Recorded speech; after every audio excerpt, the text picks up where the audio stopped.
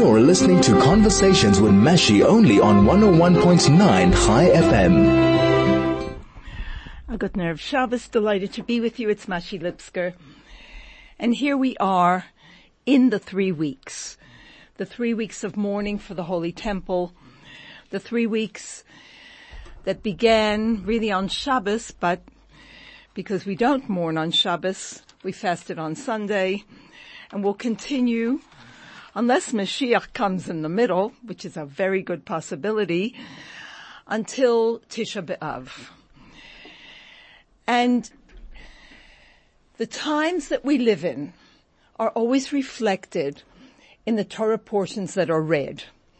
We've mentioned before that the first Chabad Rebbe, the Alter Rebbe, Rabbi Shneur Zalman of Liadi, once said, "Men bedarf leben mit der Zeit," which means we have to live with the times. From his brother, Rabbi Yehuda Leib, the Chassidim learned that what he meant was we must live with the portion of the week, the times of the Torah. The reading contains pertinent messages for us collectively and individually. During this time that we mourn the Holy Temple, that we remember, that we introspect, is also a time of the promise of the future being able to be accessed. After all, it is up to us. The collective Torah study, mitzvahs, and martyrdom of all the generations has created great light. And the Rambam says to us that we must always look at the world as if it is in perfect balance, and any one good deed can tip the scale for good for all of mankind. And so today's the day, the time is now, and it's up to us. What do we do with the energy of this time? What's required of us? We know that when the prophecies of doom and destruction were being shared, people did not believe that Jerusalem could, God forbid, be destroyed, that God forbid the temple could be taken away. But at the same time, there were predictions of a great future, predictions of the time of Mashiach, the rebuilding of the temple, the third temple, the eternal temple, a time of peace, a time of clarity, godliness, holiness, a time of understanding, a time of thirst to know more about God, which would pervade all of creation and would touch and deeply inspire all of mankind. And so at the same time that the terrible destruction did take place, and things that we never thought would happen have happened, and in our lives as well, things we never thought would happen to us have happened. Nevertheless, it is imperative that we muster up positivity, knowing that God is good and that there is a future. The question is, how do we do our part to actually make it happen? One of the things that the Lubavitcher Rebbe, who turned everything into a positive, who never gave up, who refused always to allow us to be, God forbid, despondent or feel helpless or feel that we have reached the end of our potential. One of the things that he taught us to do during these times is to actually study about the building of the temple. It is written that he, in whose time the temple is not rebuilt, it is, God forbid, like the temple was destroyed in his time.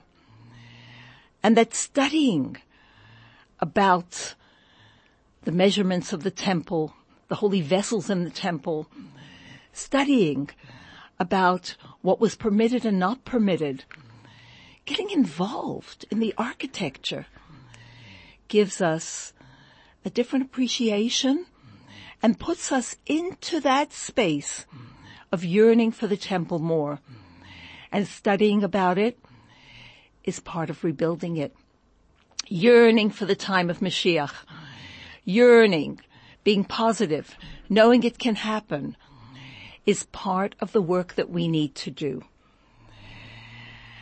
And so, let's begin with studying something from Hilchos Beis HaBechira, from the laws of the building of the temple. It is a positive mitzvah to build a temple for the Lord, one of the 613 mitzvahs. A place appointed for offering the sacrifices therein, and a place to which 3 times a year the Jewish people would be oile regel. They would make pilgrimages, festival pilgrimages. And the pasuk says, and they shall make for me a sanctuary, v'osu li mikdash, v'osu li mishkan. The Mishkan, that temporary holy temple, that tabernacle, which our teacher Moshe made, has been described in detail in the Torah. But that was only temporary. As it is written, for you have not yet arrived. What happened when the Jews did arrive? They entered the land of Israel, and they took that Mishkan, that tabernacle, and they set it up in a place called Gilgal. And there it remained for the 14 years of Kibush v'Chiluk, the years in which they conquered and divided the land amongst the tribes. After those 14 years, from there they came to a place called Shiloh. In Shiloh, they now built a temple of stones, but without a roof. They spread the curtains of the Mishkan over the temple of stone. The Mishkan in Shiloh stood 369 years. So we had the 14 years in Gilgal, the 369 years in Shiloh. But when Eli the high priest passed away, that Mishkan, that temple in Shiloh was destroyed. From there they came to a place called Nov. And there they built another structure, another sanctuary. When Shmuel, Samuel the prophet, passed away, this was destroyed. And then they came to a place called Givon and built a sanctuary there. And from Givon, they came to the permanent holy temple in Yerushalayim. The days of Nov and Givon together come to 57 years. We'll be right back after this. You're listening to Conversations with Mashi only on 101.9 Chai FM. I'm Mashi Lipsker. Lovely to be with you today on this Erev Shabbos, Parshas Pinchas. And Pinchas is always read in the 3 weeks. So we want to draw a lesson. We want to draw inspiration from this very special parsha about a very special person. It is named Pinchas. Pinchas was a grandchild of Aharon. Pinchas, a great nephew of Moshe.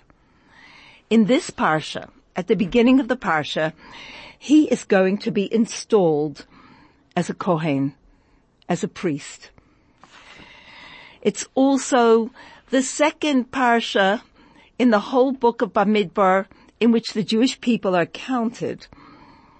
We're also going to hear the laws of inheritance because the people were about to enter the land.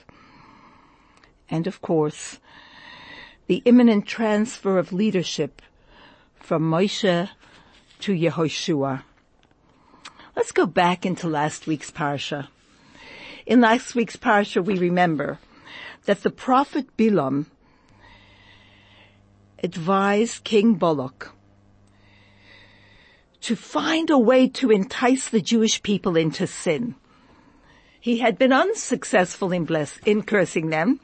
In fact, every time he opened his mouth to God forbid curse, a very lofty blessing and prophecy came out of his mouth.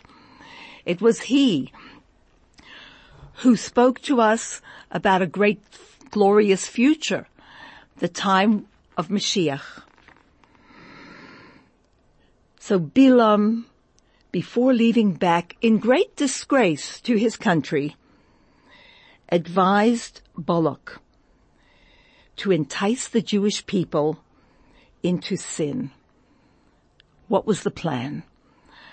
Balak had the Midianite women and the Moabite women seduce the men and then entice them into idol worship.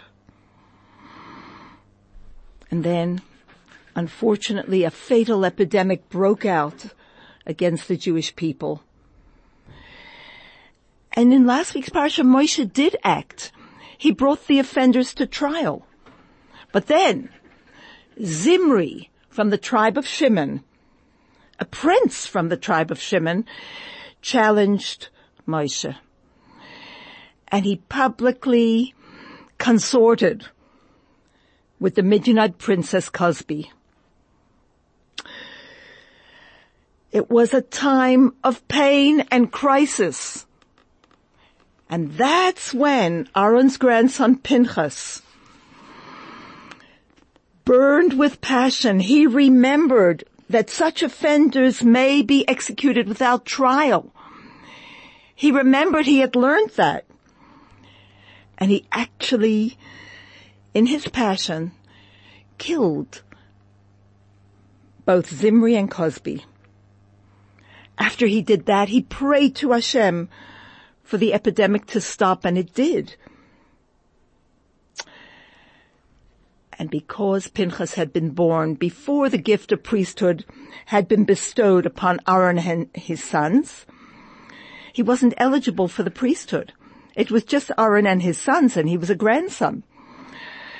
But the parsha begins with the reward that Hashem gives to Pinchas as a reward for his passion, his action, his zealousness.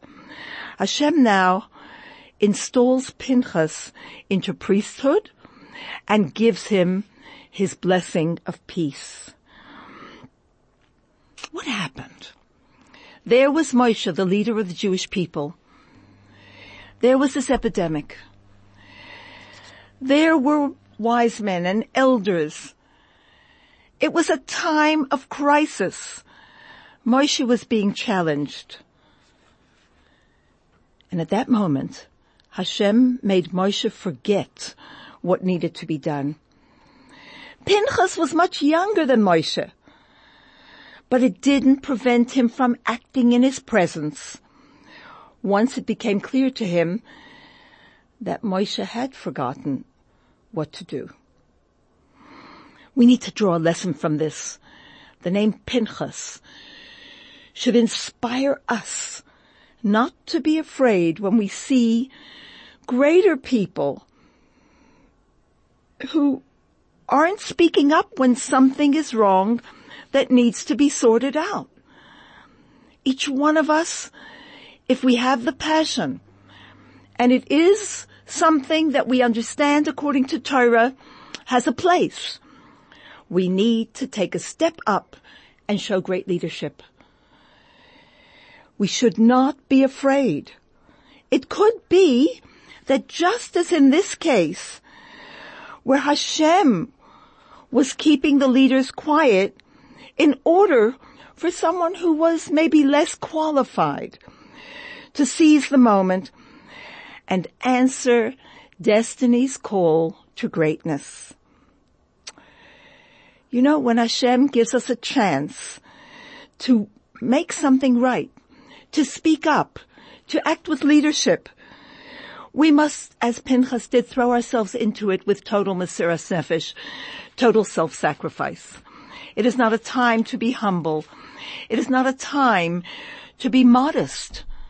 It is a time to open our eyes and say, if Providence brought it to my doorstep, if Hashem opened my eyes and made me feel this incredible passion,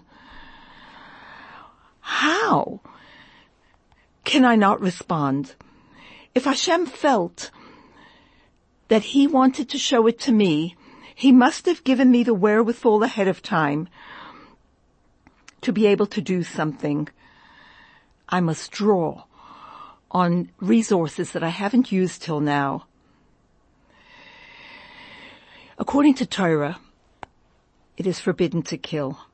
According to Torah, we have to think about it.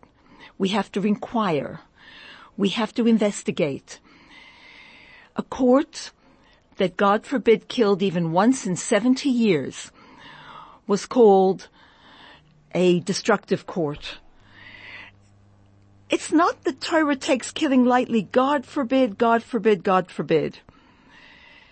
Torah is very strict about protecting life and protecting the rights of people to a fair trial and so on. So let's go back into the story.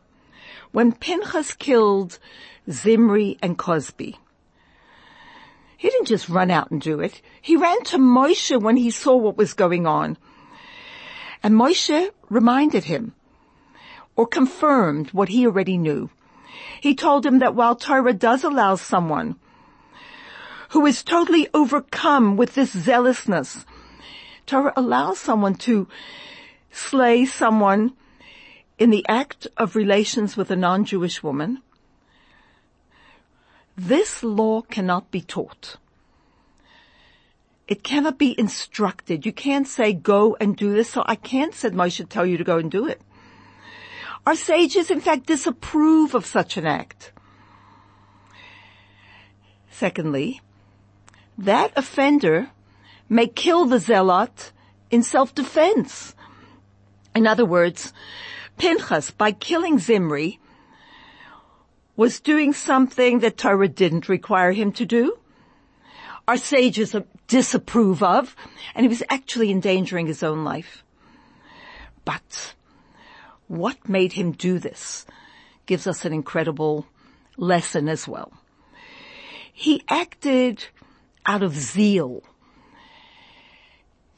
He didn't go mad, but he felt that the honor of God was being desecrated at that moment, and you cannot allow a Chilul Hashem of this sort to go unanswered.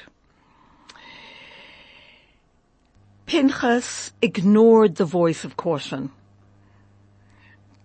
And the result, as we saw, was he put an end to the sinful behavior of the people.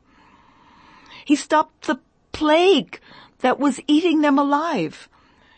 And he earned kahuna, priesthood, for himself and his children after him. So clearly, he did the right thing. To understand this, we have to look at our relationship to God. It works in three ways.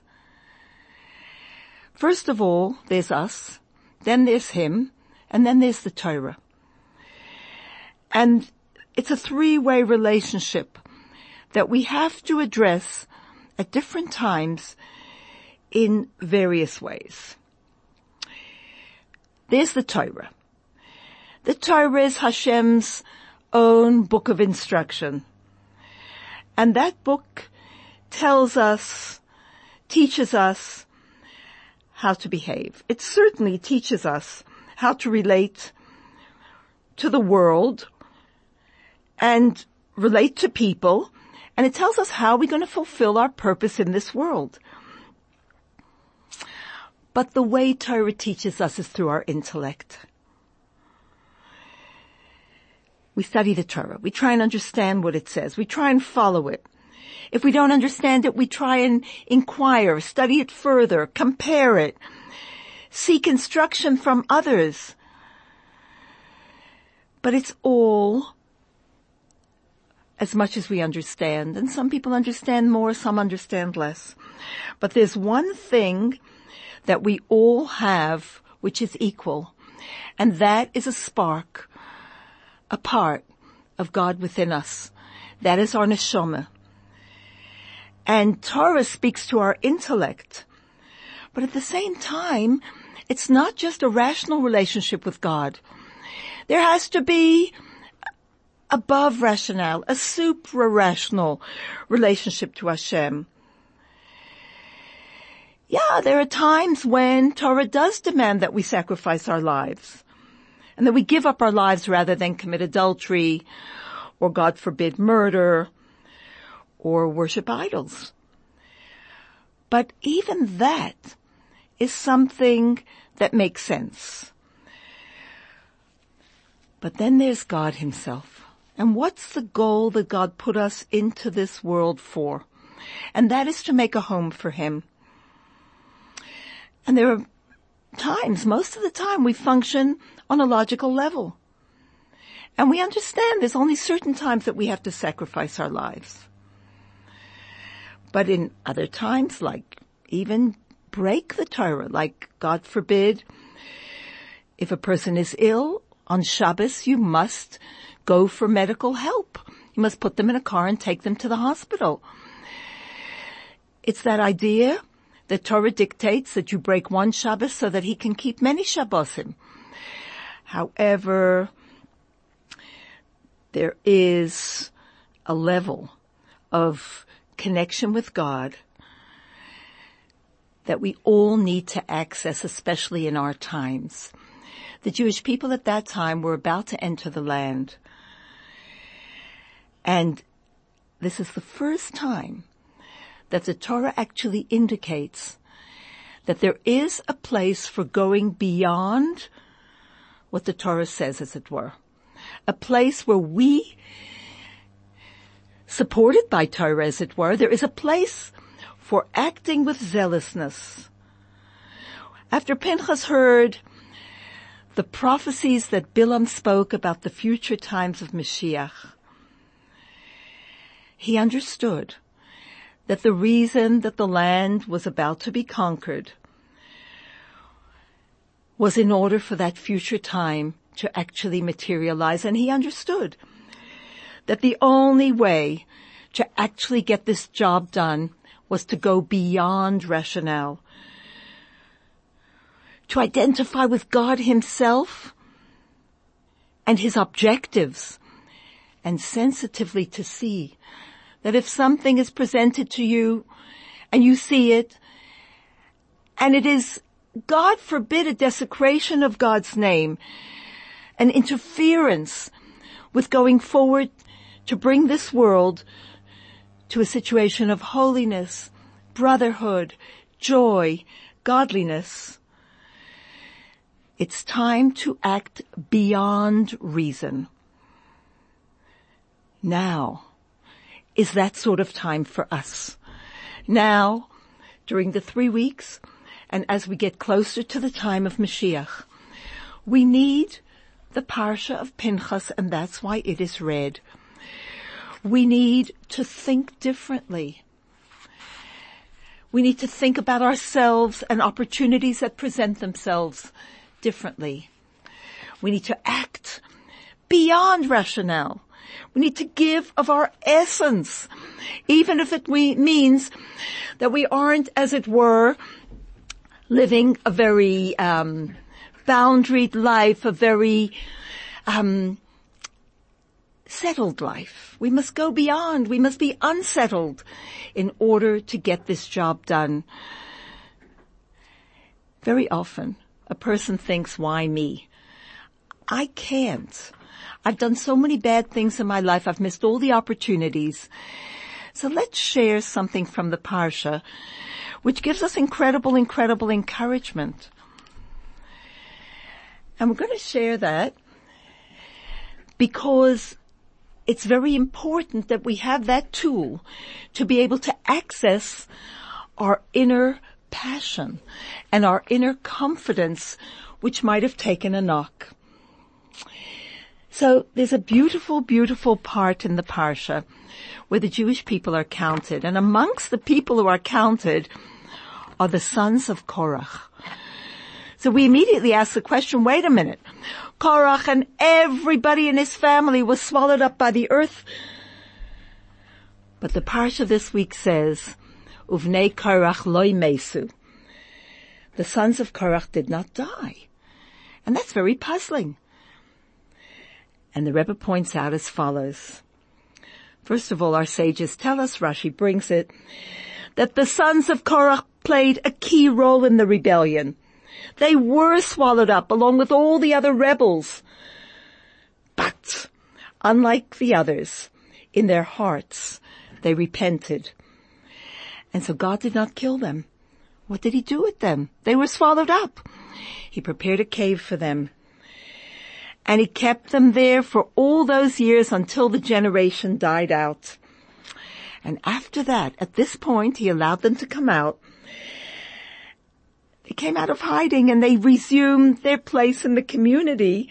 And that's why they're counted here in this census that was taken before the people came into Israel. You know, had they acted, says the Rebbe, upon their regret, they would have been spared even that punishment. Their survival gives us such encouragement. It shows us a tremendous power of repentance, even if you just thought about it and you didn't act upon it. That should quiet any doubts we might have of how the redemption could possibly come in a time like ours. Because even thinking about repenting, I'm thinking of putting a mezuzah on my door. I'm thinking of going kosher. I'm thinking of giving tzedakah.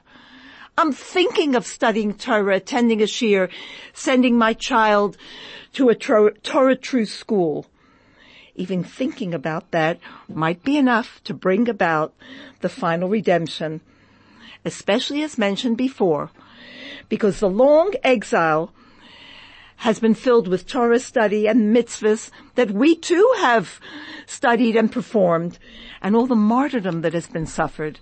And so certainly, perhaps just a thought will be enough to put it over the top. We'll be right back after this short break. You're listening to Conversations with Mashi only on 101.9 Chai FM. We are known as the people of the book. We are literary connoisseurs, consumers of words and prose, sharer of ideas. How about the Torah? We study the Torah and have for generations. But, in short, we are readers. Chai FM starting a book club. Would you like to be one of the Chai FM book club readers? Well, this is something a bit different. You'll receive a book every month to review on the radio for our listening community. It's social, it's fun, it's mentally enlightening. We're looking for people with a wide range of reading topics and genres. Get in touch. Email books@chaifm.com. I'm Mashi Lipsker, and we are talking Parshas Pinchas, the Parsha that is read during the 3 weeks when our hearts and our thoughts turn to the rebuilding of the Holy Temple. A time that we read about in the Torah how the people were poised to enter the land. And at that time, something happened which was very much in keeping with the goal of entering the land, which is ultimately bringing about the time of Mashiach, through settling the land, through working the land, which is also a metaphor for living a natural life. No longer would manna fall from heaven, no longer would water come from a rock, no longer would clouds of glory protect and defend and shield the people. There wouldn't be a clear, open, visible presence of God and participation of God for all to see. One would have to find it One would also have to cultivate and bring out from the physical, from interactions, from objects, the godliness, the holiness that is inherent therein, through working with it, through grappling with it, through living it, through connecting with it, but for a godly purpose. And at such a time, we each need to remember that there is so much that this parsha can teach us for absolutely right now, in our personal lives. Whenever we're reaching a goal that we've been striving for, there will be, God forbid, thoughts that come into our mind of doubt, of negativism, of opposition. This is a time that we have to be aware. This is not a time to set limits on our dedication. We've worked so hard to come to this point. This is merely a test of our devotion for the ideals that we have been working for. Are we willing to give our all for what we believe? Are we willing to go beyond? Pinchas could have died. He knew that. Pinchas could have gained the disapproval, which he temporarily did, of the leaders, of the people. The tribe of Shimon could have killed him. Pinchas knew that God's honor means more to him than anything else. And in his reward we see that he was absolutely vindicated, he was justified, and he is blessed forevermore. Nowadays, we stand on the threshold of the final redemption. We're going to re-enter, as it were, the land of Israel, but in a totally different way. What is required of us now? It's the readiness to put everything else aside and to summon everything that we have, the best, the most passionate, the deepest, the greatest of what we have, and put it into daily life. Put it into anything that God brings our way in order to see God's purpose through to its final goal. And it's so important that we as women, for the women out there, understand that we have a special connection to God and connection to the land. And that is mirrored in the story of the 5 daughters of a man called Tzlofchad. And these 5 daughters presented themselves to Moshe in the Parsha because the land was being divided and they wanted a portion as well. It was a cry of, why should we, or why should our father be excluded? Who were these 5 women? These 5 women were righteous. These 5 women were learned. These 5 women were wise. And these 5 women had a father called Tzlofchad who had died the year before. And he had died totally for a different reason. He had died a year before the rebellion of Korach. He had died earlier. Not a year before this, but a year before, very soon after they came out of Egypt. But he did not take part in the public rebellion, or he repented in the public rebellion. But these girls so loved the land. These women presented themselves to the Beth Din. They came to Moshe. They came and they asked, why should we be excluded? And they worked it all out. They said, if we are like sons, give us a portion like a son. If not, they had it all worked out. They said like this. If our father had a son, he would have gotten a portion, and our father would have gotten a portion. So at least 2 portions. If we are not considered like sons, then our mother should marry our father's brother, and the child should inherit our father. And they reasoned that had that happened, the one son that would have been born then would have gotten the portion. But they precluded their mother from marrying the father's brother because they were children. So they said, at least we are collectively like a son. They were very, very learned. And they came to Moshe and they said, Tein lanu achuza, give us a portion in the land. And the question is, these were very, very modest women. They understood kol kvuda bas melech pnima. The entire glory of a Jewish daughter is an inward one.